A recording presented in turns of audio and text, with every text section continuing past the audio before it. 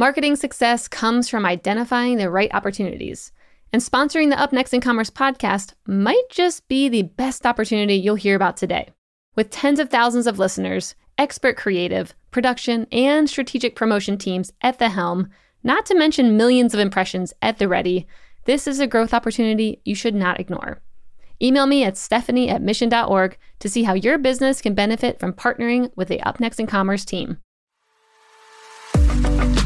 In this sort of environment, any environment, we need to embrace change. But I would say overall, the digital e-com future is bright. There's capabilities that continue to just wow me. And the times today have kind of forced us to really think bigger and to embrace the change and to pivot and be flexible and agile. And no idea is a bad idea. The e-commerce industry has historically been dominated by some familiar verticals: apparel, footwear, home goods.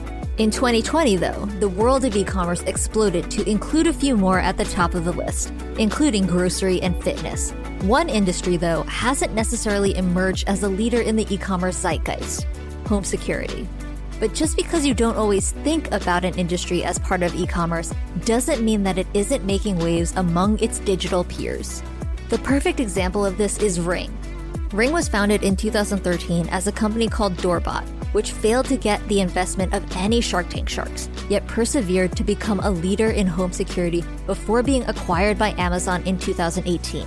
Today, Ring is valued at more than $1 billion and, through its website sales, is bringing home security to customers everywhere. Robin Cho is the head of e-commerce at Ring, and on this episode of Up Next in Commerce, he explains how Ring has built a successful business through creating a community of neighbors and what it means to be driven by a shared goal. Plus, Robin touches on his past experience working in e-commerce overseas and what the differences are between the Asian market and what's happening stateside. Robin also details why he believes that companies that are able to foster a sense of community and safety are the ones that will rise above the fray in the business world. Enjoy this episode. Up Next in Commerce is brought to you by Salesforce Commerce Cloud.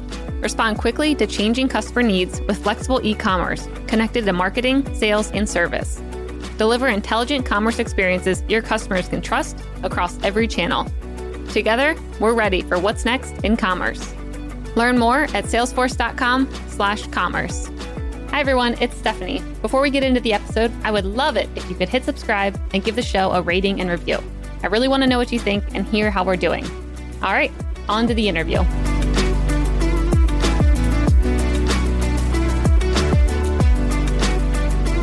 Hey everyone, this is the Up Next in Commerce podcast, and I'm your host, Stephanie Postles, co-founder at mission.org.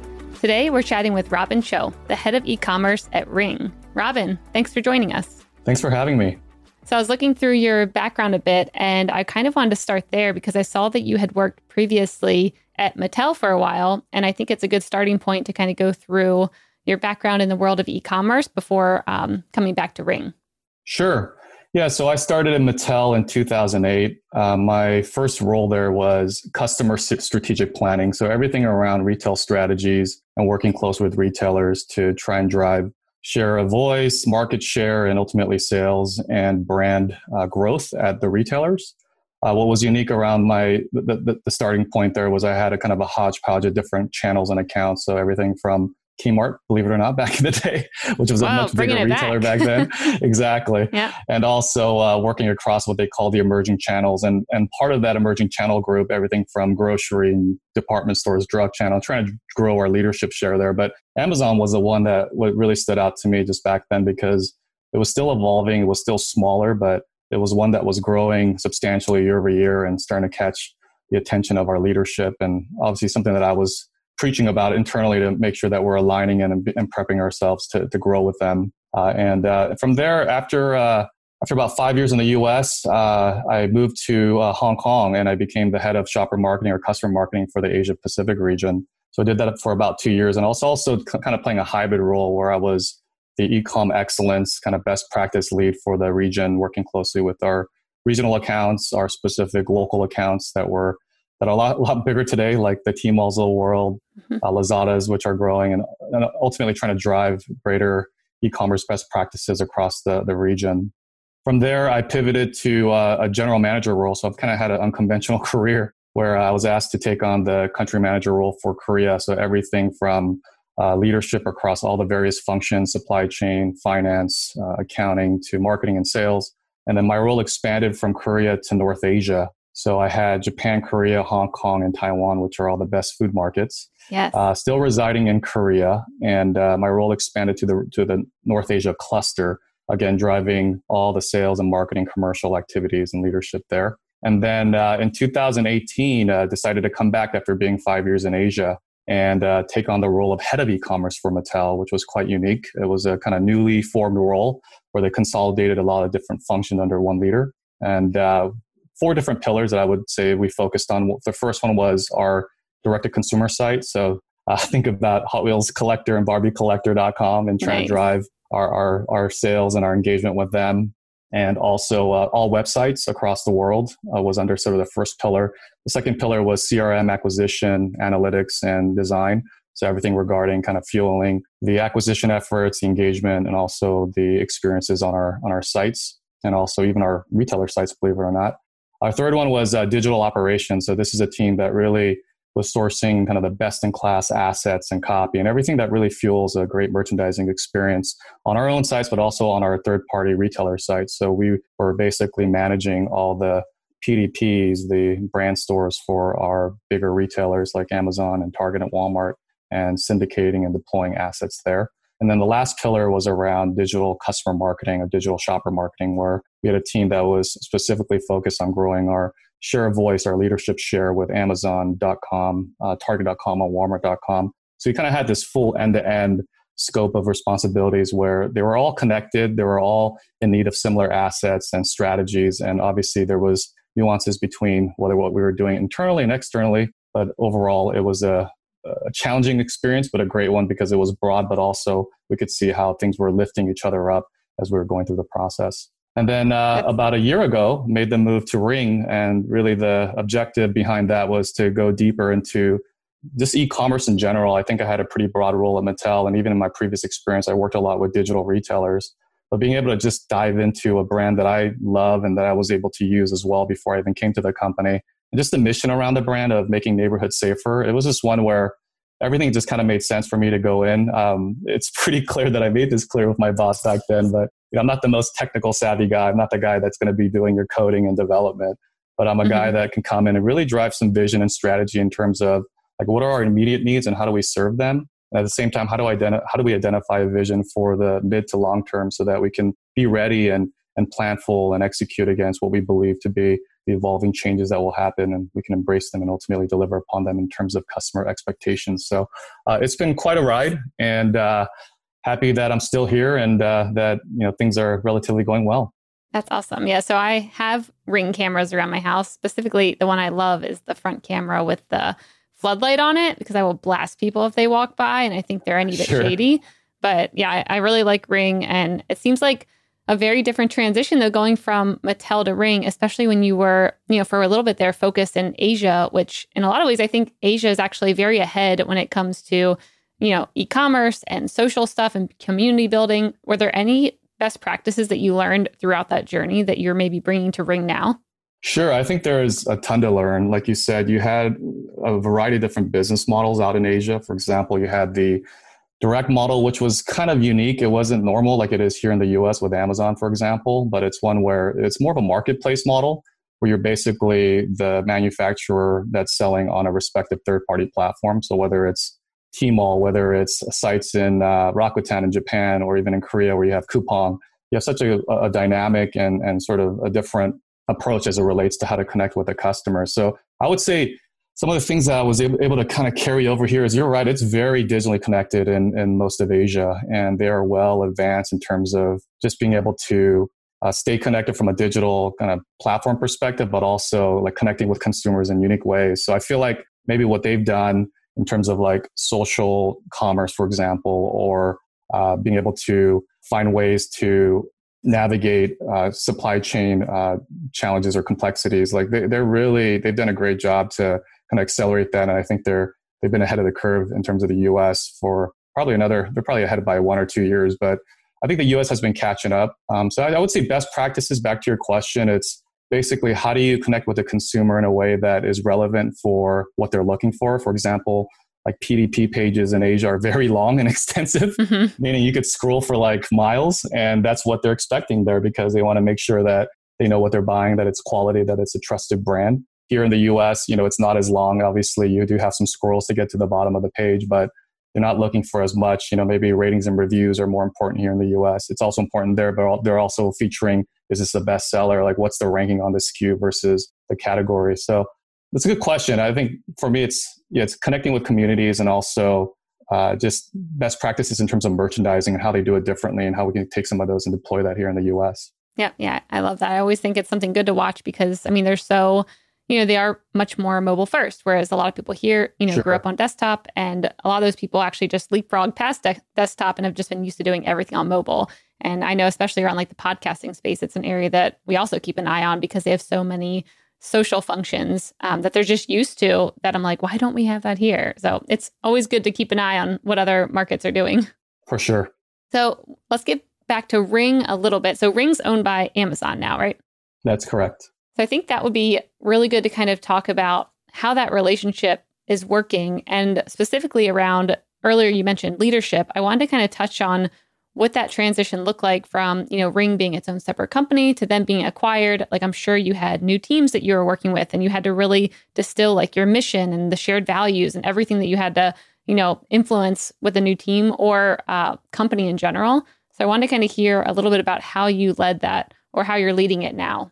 Sure. Yeah. I think the beauty of Amazon and Ring is you're taking kind of the strengths of each company and you're marrying them together. I've worked for big companies like Mattel. I've also worked for small companies and startups as well. So I love the mashup between the two where you're able to be entrepreneurial. You're able to really be nimble and agile in kind of the small setting of what Ring, actually started off as a startup, and then taking the successes of a startup and then marrying that up with this successful company, Amazon, the biggest e-commerce company, at least in the US and the world, I would say at least a leader. And it's one where you're able to leverage the infrastructure, the resources, kind of the mechanisms and the processes that they've been able to deploy and they've been so successful with. So that's something that I find to be very interesting. I think with Ring, we still are led by our founder today.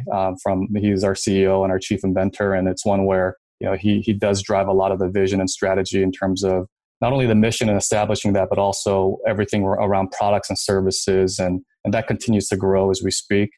In terms of team and leadership, I kind of apply the same model that I do in every circumstances that I've been in. Just like I spoke on earlier, like I've moved to 3 countries in a matter of 5 years, and that's not easy crazy. With a family of kids, and being able to embrace change and being able to pivot and establish yourselves among different cultures and teams and environments and business models is quite hard, even with language barriers as well. So I think coming into Ring, I applied a similar approach in terms of leadership. It's one where we have to pause as a team because a team could be in any sort of condition in terms of their history, whether they were without a leader in the past or they have gone through significant changes or they were acquired, whatever the case may be. What I typically do is I come in and I spend some time just parking time with the team and our leadership to say, hey, look, how do we get focused on what matters most? Like, well, the first thing I want to do is let's establish a shared mission. Like, why do we exist? What's our purpose? Like, why are we here? Why do we get up every morning? And as an e-commerce team at Ring, it's something that is really critical because we're moving so fast. There's constant updates and changes and features and functions and migrations and transitions and new product launches, you name it. And it's one where like we got to slow down and establish like, why are we here? Why do we exist? And I think that's even more important today, especially as we're navigating this pandemic. The second thing I also do is look at like, what's the shared vision look like? Like, where are we going? Where do we want to be 3 to 5 years from now? And also establishing values. So we typically pick like 3 values, whether it's trust, whether it's communication, whether it's collaboration. And that's really what we center on. And we'll spend time, and it doesn't take, a 1 hour session. It takes multiple days and hours and dedication to really grind through and work through the rigor and discipline of saying, okay, this is why we exist. And this is how it ladders up to Ring's mission of making neighborhoods safer. And this is how it ladders up to Amazon's mission of being the Earth's most customer-centric company. So that's really important. And I think because we did that, and we do have an e-commerce Ring specific shared mission, which is something that we identified and we, have kind of not just put on a wall, but it's really something that needs to live in our hearts. But I'll share that with you. We exist. So our e-commerce group at Ring exists to communicate to our current and future neighbors how we provide products and services that protect what is important to them. We do this by building strong relationships with our partners to deliver the best digital experiences for our neighbors. And we call our neighbors our customers because it's just that important.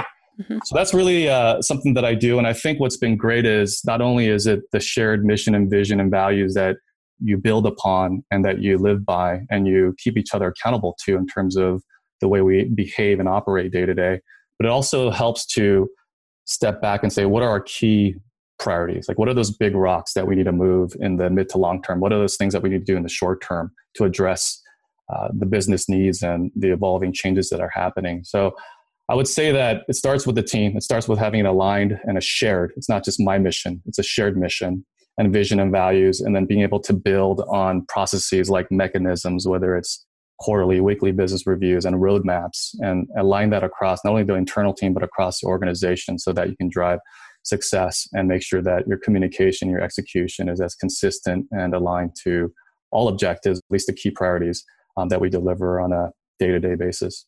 Yeah, I love that. I've definitely seen and heard of quite a few experiences that are full of friction when companies are getting acquired and on both sides. So like how do you work to garner trust from the employees who are getting it, acquired, where some people might not really want to go to a big corporation. They might, want to stay at that startup vibe. And on the other side as well, like what do you do to actually get them to be on the, be on your side, be ready to like move forward with the mission? Because I could see some people being like, not really on board with it, not really like caring about the vision, being like, oh, that's just all words. Like, how do you get in the weeds with them to really get them on the same page?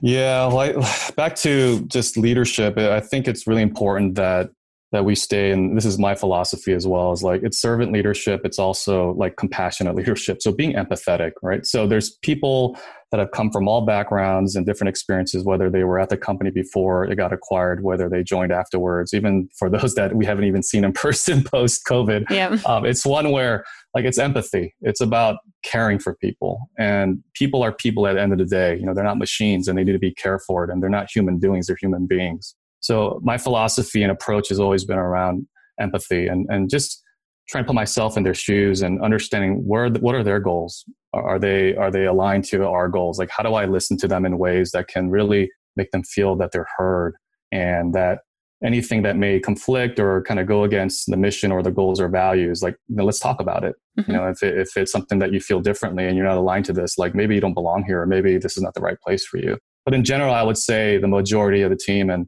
I guess the team overall, like they are bought into the mission. I mean, we defined it together, which makes it powerful. And I think that's where you kind of nip that bud up front, and you're able to just journey with each other through the ups and downs and challenges, but ultimately the successes as well. Awesome. So I was looking through Ring's website before this. I didn't even realize how many products you guys had because, like I was mentioning, I only have these two. And I want to hear a little bit about what does the customer journey look like on the Ring website, and how has it evolved, especially over the past maybe like 6 months? Sure. I would say, the Ring website is quite unique, where Ring is not just a doorbell. Ring is a multitude of products that have continued to kind of expand to meet and deliver that mission. So if you look across our products, we have not only doorbells, we have security cameras, we have alarms, we have accessories that attach to these various devices. We also got into smart lighting. We have third-party partnerships. And I don't know if you recently heard about the announcement that we made, but we're coming out with even new categories, whether it's Always Home Cam, which is a autonomous drone that flies across the inside of your house, and you can basically train it to go to certain parts of your house to check on whether your stove is on or your pet food has been eaten, or any other areas where you may not have a camera set up. So I think it's again innovation and evolving to a customer need or pain point that we're trying to deliver on. And also, I need one of those. Does it like stay flying, or does it like go back to its little nest and then like get up when you want it to? It will. Yeah, it stays in the nest, and then based on whether it's an alarm, trigger, or notification, it'll basically come out of the nest. There's obviously a sound so that you can hear it. We think about privacy always and security and keeping that in mind, and it'll go to specific places of your house that you train it to. So you kind of have to map that out. Got it. And then ultimately come back to its nest. So can it go outside? Right now, we're not building it to go outside. I think it's one where it's not an actual like design drone to go outside. But for now, we're keeping it in the house, and we're calling it Always Home Cam. But yeah, so new categories, even car security. So we're starting to expand there because we're hearing a lot of times from our neighbors as well, feedback around like, I wish you guys had car security that connected with my Ring app and my overall Ring ecosystem. So that's really exciting as well, whether it's in your Tesla or car kind of dash cam to even just the 99% of cars that are out there, just being able to have a peace of mind around bumps or doors opening or areas where, you know, you're not feeling as safe. So that's another cool category we're entering into. And also my favorite, which maybe is not everybody's favorite, but I love it, is like our mailbox sensor. So imagine when you open your mailbox, you get a notification, and that's also could be connected to your devices, whether your camera turns on in a specific area where your mailbox may be, or your Alexa Echo Show 5 also is all integrated as well. So that turns on, you can watch it and say, hey, Alexa, show me my front door, show me my mailbox, whatever the case may be. And it's one where you can, again, see and review and just make sure that you have a total sense of mind. And I would say also kind of to add to that, we also have, you know, our subscription plans as well, which you can view, record, share out, and also do professional monitoring. So I think that's a really big benefit. And we've heard countless stories. And I also have my own use cases as well, where neighbors are feeling so thankful that they had their alarm on at home so that they weren't going to show up when the burglar shows up, or they were able to record a specific event that leads to finding somebody or something, or whatever the case may be. There's countless stories that you could find and even hear about, I'm sure, when you talk to your friends and neighbors that do have some of our products that really speak to the power of the brand and products and just the services that we provide. And then we also have our neighbors apps, which is great as well. And that also lives within the ecosystem of being able to connect with your neighbors and understanding who they are and any notifications or alerts around the community, and even also partnering with those in your community, especially in a time like this. So I love the brand. I love the products, but I also love that it lives within this ecosystem that connects us to each other and gives us a peace of mind like never before. Yeah. So that was actually a perfect point where I wanted to kind of touch on the neighbors piece to it, because I think it's brilliant from like a UGC perspective of your neighbors are kind of generating this content that you don't even know them. I mean, I am kind of addicted to watching what's happening to my neighbors. Like the other day that some dude was trying to break into their like storage locker, someone's bike got stolen. Like I sit there and I will watch the video and see if I know the person. Obviously I never do, but it's really good from like a content generation perspective. I mean, I see you guys are using some of those videos on your website, which is very fun. And then also from like you said, a community building perspective. So I want to hear a bit more about like how you guys are pursuing that UGC perspective. Is it mainly just for security, or do you see a like community building aspect and actually turning into kind of a social network is how it feels to me? Yeah, I think it's just, it ladders back up to our mission, making a neighborhood safer. And it's one where it plays a role there. So whether it's like public announcements around COVID to fires in your area, or different ways to have safety preparations around different use cases.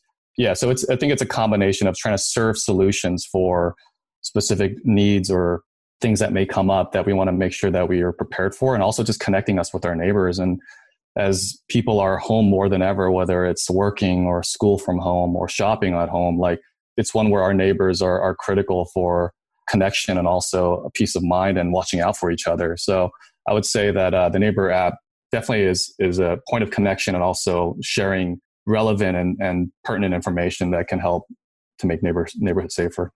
So what's the craziest video you've ever seen or got submitted? Like it's gotta be like real crazy. I think the fun ones for me are like around animals, like when a bear comes and just like starts to get on top of a car and wants to get in there to eat some food. Where I live, there are a lot of coyotes. So I get a lot of neighborhood posts and notifications that there's a coyote roaming around early in the morning, and they're all in these different pockets and areas, and just make sure I'm not jogging or walking that area during that early time in the morning. That's great. I've also seen like little neighborhood tiffs break out on my app anyways, where neighbors will argue about like whether it was real or not. I don't know if you guys have seen that. It's pretty entertaining though. Like I said, it feels like a social network sometimes. It does. I mean, it just shows you the reality of what people have to deal with and navigate every day. I think if anything, it's like making neighborhoods safer. That's important to everybody. I have a family, I have kids, and especially as everybody's home more, it's like, how do we help each other? How do we make sure that we can create a community that is in support of each other and ultimately safer neighborhoods? So that, if I find that to be really powerful, and it's one where, like, I'll do everything in my power, and I'm sure my neighbors will, to help each other out during these times. So maybe let's touch on the subscription model a little bit. So a lot of people right now are interested, of course, in subscriptions. Everyone is thinking about trying it if it's right for their business. Tell me how you guys are exploring it, and maybe any hiccups you've experienced and things that you've pivoted or changed, anything that other people could learn from. Today, we have 2 different subscription programs. And I think as we continue to expand in various categories, we're constantly thinking about how do we offer a similar experience and that peace of mind so that you can access and even store. So thinking about the car category, I'm sure they're thinking through what that could look like as well there. And as we expand our categories and services, subscription will definitely be top of mind as part of the services that we'll look to offer.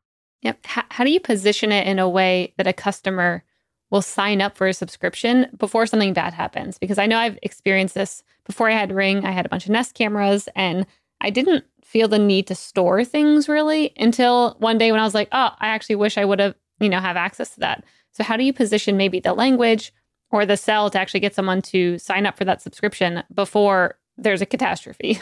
Sure. I mean, the benefit is, like, when you buy a device and you activate it, you'll get 30 days of free, call it subscription. This is the basic plan. Mm-hmm. And then you get the choice after that to opt in or opt up to a plus plan. So it's one where we try and make it as user friendly and like in the control of the user ultimately to make that decision. I would say also that the benefit of the Ring subscription plan is that you're not locked into some contract. So you get to basically opt in and opt out in any time of the month. Again, we're trying to create flexibility and user control ultimately, versus locking them into an annual account where you pay hundreds of dollars, but you're frustrated because you're not being able to use it in a way that's easy and intuitive and also beneficial for your needs.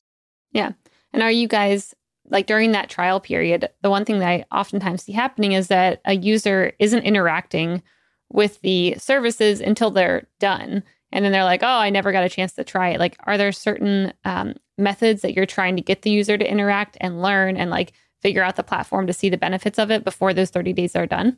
Oh, for sure. I mean, that's really the efforts around different marketing levers that we're trying to deploy to make sure that they see the benefit of turning it on and the different features available, and whether it's a nudge here or a email there or different types of messaging that we're trying to make sure that they are not only purchasing the device, but they're utilizing it in its full capacity. Yep, got it. So for your guys' website specifically, tell me a little bit about how you guys think about selling on there. Like, are you selling mostly on desktop, and how are you finding customers? Like, how are you bringing them in? What does that process look like? Sure. So obviously you have kind of direct where they're showing up. And I think Ring today is a very prominent brand, or at least top of mind brand that has awareness, especially in a category that our founder created, the video doorbell. Mm-hmm. Obviously there's other folks that are in this space, but I would say Ring is, to me, would be top. I mean, that's the first thing I think about is Ring when I think about home security and starting at the doorbell and being across different parts inside and outside of your house, for example. But I would say, it starts with direct. Also, there's a lot of obviously acquisition efforts to try and be on top of mind in terms of whether it's people searching for our products, to different types of campaigns to drive traffic to our site, whether they're social related, UGC, like you said, we do a lot of social care types of activities to make sure that when people are, whether it's responding to different posts or things like that, we'll point them to solutions that are being offered on our e-com site. And then as they come to the site, we want to make it as easy and seamless. I think this is the goal of every e-commerce company. As your portfolio grows, like, how do you make sure that you can not train, sorry, that's probably the wrong word. It's more around how do you help them find what they need? That's an easy question to ask, but a hard question to answer.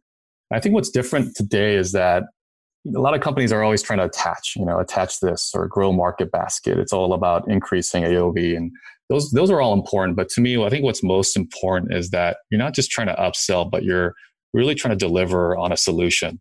So meaning like having a camera at your front door, for example, or video doorbell at your front door, like that might be good for the first 3 months. And then you may move to a bigger house and you'll need, for example, a floodlight cam like you have so that you feel a greater peace of mind that surrounds your house. So you have this whole sort of home solution, security solution that you could leverage and apply across different parts of your home as you continue to evolve and potentially move, or you want to just expand. So it's one where we're thinking about how do we recommend the right products for you? How do we surface the right recommendations for you? How do we help you differentiate which doorbell to buy? Because we do have quite a number of doorbells now. What's right for you, basically, based on your use case, or even the alarm. How big is your house? And we have a quiz on our alarm page, for example, that people engage with, that they want to know, like, this is my square footage. This is how many windows I have. This is how many doors I have. And how do we make sure that we get them to a place where we offer up a package solution that they can feel confident about and then purchase and ultimately experience the peace of mind that they were looking for. Got it. Yeah. So to talk a little bit more on Ring before we move into general e-commerce, I wanted to hear how you guys are staying ahead of the competition, because there are other, security companies out there. Like, how do you really show that you're the best? Yeah, I mean, I can't really speak on like the competition, and I would say that our priority is to constantly push ourselves to empower users with affordable, effective ways to monitor and secure their homes. So kind of back to the safer, making neighborhoods safer, like everything ladders up to that. And like I think about companies that offer a product or a specific service, and it's just like that one thing. And it's like, and they're all about just selling that product. Like, I think the mental model and the approach that we have is quite different at Ring, which I love and I totally respect. It's one where like we're constantly thinking about the mission.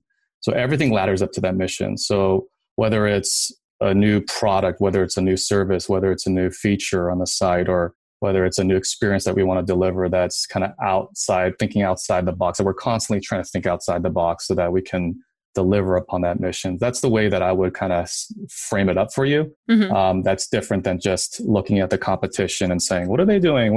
I'm sure we can learn a lot, but it's one where we're really focused on our customers and working backwards from them and ultimately inventing and delivering effective, affordable, easy to use products. So, and all in pursuit of making delivering on our mission. Cool. Yeah. And I'm sure you guys get a lot of customer feedback. Do you implement that as you hear what customers are looking for? Like, does that have an influence on maybe products or the subscription model or the app or anything? Yes, we do get a lot of customer feedback. And I think what's unique about Ring, just even in my past years, like our founder's email is on every product. Mm-hmm. And it's even on our website. So he is probably one of the most customer obsessed individuals that I know. And I really respect that about him. And it's one where he wants to hear feedback. And we also get feedback internally that we can share, and a way for us to kind of facilitate that and hear it. Because ultimately our goal is like, we want to make the customers feel safer. And whether it's buying our products, calling into our customer service line, whether it's a recommendation on, hey, I didn't know that this product was featured with your subscription plan and you had this rich notification that comes with it. Like, how do we surface that up in a way that's clear and transparent on our website so that people don't have to ask a lot of questions, that they can get everything they need in one place? Yeah, cool. All right. So you've been in the world of e-commerce for a while. So I think you should have a good answer to this. What does the future of online commerce look like to you? Maybe in like the next 5 years or so? What does that world look like? Yeah, that's a great question. I think the reality is like e-commerce and digital adoption has been accelerating rapidly. I hear all the time from colleagues in the industry, like, what is it? The past 6 months, 8 months, basically, we were able to accomplish what we would have in 5 years. Yep. And a lot of that just based on the times. A lot of guests have said that too. Yeah. So it's one where I agree with that. It's one where obviously, to lead in this sort of environment, like in any environment, we need to embrace change. But I would say overall, the digital, like, and e-com future is bright. Like, there's capabilities that continue to just wow me. And it could be simple things to complex things, whether it's complex things like personalization, and with all the millions of customers that are coming on your site, like, how do you make it as frictionless and just a great experience for them to get to checkout? And and personalizing that experience for them based on who they are as a cohort, to even simple things. And I see the simple things, especially in the area of like digital retailing, meaning a lot of folks aren't going to stores as much, obviously. And it's one where like they're constantly thinking about how to pivot and embrace the change. And I love recently what I saw with Target and how they were able to create this Halloween activation where they are taking select stores and they're able to convert it into like a Halloween environment and pass out some goodies and basically doing it all through the comfort of your car. So imagine like Halloween's going to look very different this year. So they're able to provide something that is going to be a memory and a delightful experience for users. But at the same time, they're directing traffic back to the site to say, hey, if you can't come to this event, maybe we're not featuring in your hometown, like we got everything you need from a Halloween perspective. So I think it's one where you can get very innovative and capabilities are there. And it's the times today have kind of forced us to really think bigger and to embrace the change and to pivot and be flexible and agile. And no idea is a bad idea. I think any idea is relevant just because we're trying to figure out how to address customer pain points and needs, especially as the times have evolved. Yep. Yeah, I completely agree. It's been fun seeing the levels of creativity that have come into some of these campaigns. And like you said, people now have to think on their feet and think of new ways to do things that they've never had to before. So it seems like there's a lot of opportunity coming out, not just in marketing, but just like the way of doing business in general. I agree. And I think the other thing I think there is like boomers and how they're obviously being forced to shop online. I had my mother call me the other day because she was like, she doesn't shop online as much. And she was like, can I put my name and credit card number in there and shop? I'm like, of course. No, Mom, no. Yeah, exactly. So it's one where like, they're not as digitally savvy, but they're being forced to be. And it's one where how do you take sort of the traditional models today where it's like, whether it's direct mail or whether it's phone calls or just the ways that are kind of comfortable with the past and deliver that mixed with the digital experience. So I'm thinking of things like virtual consultation and being able to, for example, like the doctor, like the hospitals, they call you now and they do a virtual consultation before coming in. And it's one where like, how do you kind of bridge the gap between folks that are coming onto the site for maybe some of them the first time, but getting them comfortable in ways that can help them transition into being fully digitally capable. So those are things I think that are exciting as well in terms of kind of getting back to a mix of the past, but also the future. Yeah, that's exactly what I was going to say, is that you've got this whole new group of people who never would have been your customers, probably at least not in 5 years. And they're here. So now you have to adapt to that. But then I also think what's old is new. I mean, I've had quite a few people talk about direct mail, and I think they have done some surveys of, younger individuals who say like they love direct mail because they're not used to it and it feels very personal and it's fun to get something in the mail. And I feel like maybe older generations would be like, what? That's like normal. I'm used to getting catalogs. I'm used to that stuff. But maybe bringing that back might be a way of the future, is that like it's a more personal thing than maybe everything digital all day. No, I agree. I mean, I think some folks, especially parents, are probably limiting screen time for kids these days. And maybe, there's some fatigue behind that, even for the younger generation. But it's one where I think companies are being forced to really think outside the box. And direct mail may be the way to go for certain categories. And I just think about what Amazon has been doing. And I was in the toy business before, and everything was digital, whether it was a holiday toy book and when Toys R Us and even the toy industry was disrupted with Toys R Us going bankrupt and that business model being gone from the environment. It's one where Amazon started doing physical holiday toy books along with the digital experience. And they're trying to make it as they want to have a physical touch to the toy book because, kids like writing down what they want for Christmas and they want to flip through the pages. And at the same time, Amazon has like a PDF toy book where you click on an item and then it takes you directly to the PDP and you can purchase and add your products there. So I just love seeing how things continue to evolve over the years based on the shifting of consumer demands, and also it's kind of staying true to what the patterns are in terms of behaviors around people using toy books and still wanting the physical touch and also providing it digitally so that you can transact and get it in your house, hopefully in 2 days or 1 to 2 days. Yep. Yeah, completely agree. All right, let's jump over to the lightning round brought to you by Salesforce Commerce Cloud. This is where I'm going to ask you a question and you have a minute or so to answer. Are you ready? I'm ready. All right. The first one, what one thing will have the biggest impact on e-commerce in the next year? I would say the supply. And what I mean by that is seasonal, like we're always going to have Christmas holiday, which is very big for respective categories, but it's one where the demand has shifted throughout the years based on people or companies being able to pivot and offer up, for example, Black Friday in October, for example, and starting early and trying to manage the flow of traffic to the stores and be cognizant of that. So I would say supply. And the second one, just to add to that, is like contactless and touchless experiences. I think that'll disrupt the e-com industry. Mm-hmm. Yep, completely agree. What do you not understand today that you wish you did? And it can be in e-commerce or at Ring, whatever comes to mind. Yeah, there's a lot of things as part of that list. I think we're all a work in progress in terms of learning and growing. And I have a ton to continue to learn and build on. So I don't think there's one particular thing I can put my finger on that question. All right. What's up next on your Netflix queue? It's my Netflix is kind of controlled by my kids. So the next one is The Octopus Teacher. Cool. Sounds intriguing. Yes. All right. If you were to have a podcast, what would it be about? And who would your first guest be? I value leadership, and I have mentors across different areas that I reach out to. So to me, I love leadership because companies are about people and not profit. In my opinion, this is why I love Ring. And it's one where leadership is really what helps you to emerge and helps you to navigate, whether it's crazy times or great times. And I think that's what kind of holds true and keeps you grounded and successful. Cool. Love that. And the last one, what piece of tech are you playing around with right now that you're loving? It can be just personally, or it can be, e-commerce tools that you're trying out or having success with.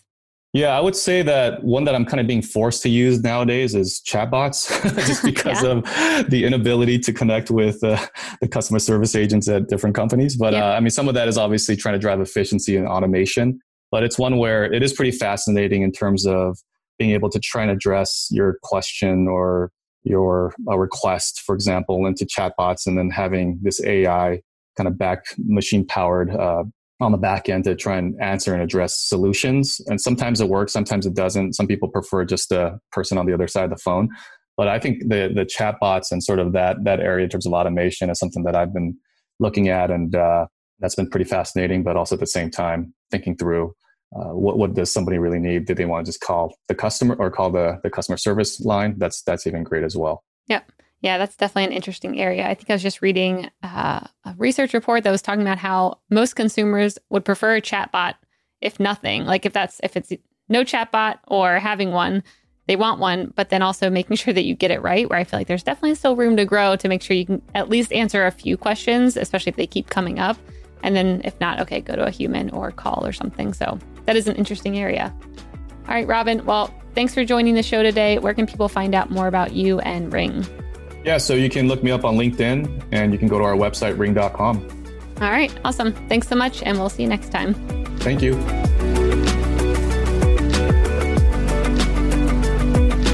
Hey listeners, thanks for tuning into this episode. I hope you enjoyed it as much as I did. If you haven't already, please subscribe, rate, and review this podcast. It helps spread the word, and I would greatly appreciate it. See you next time. Up Next in Commerce is brought to you by Salesforce Commerce Cloud and created by the team at Mission.org. Subscribe now at Apple Podcasts or wherever you listen to podcasts.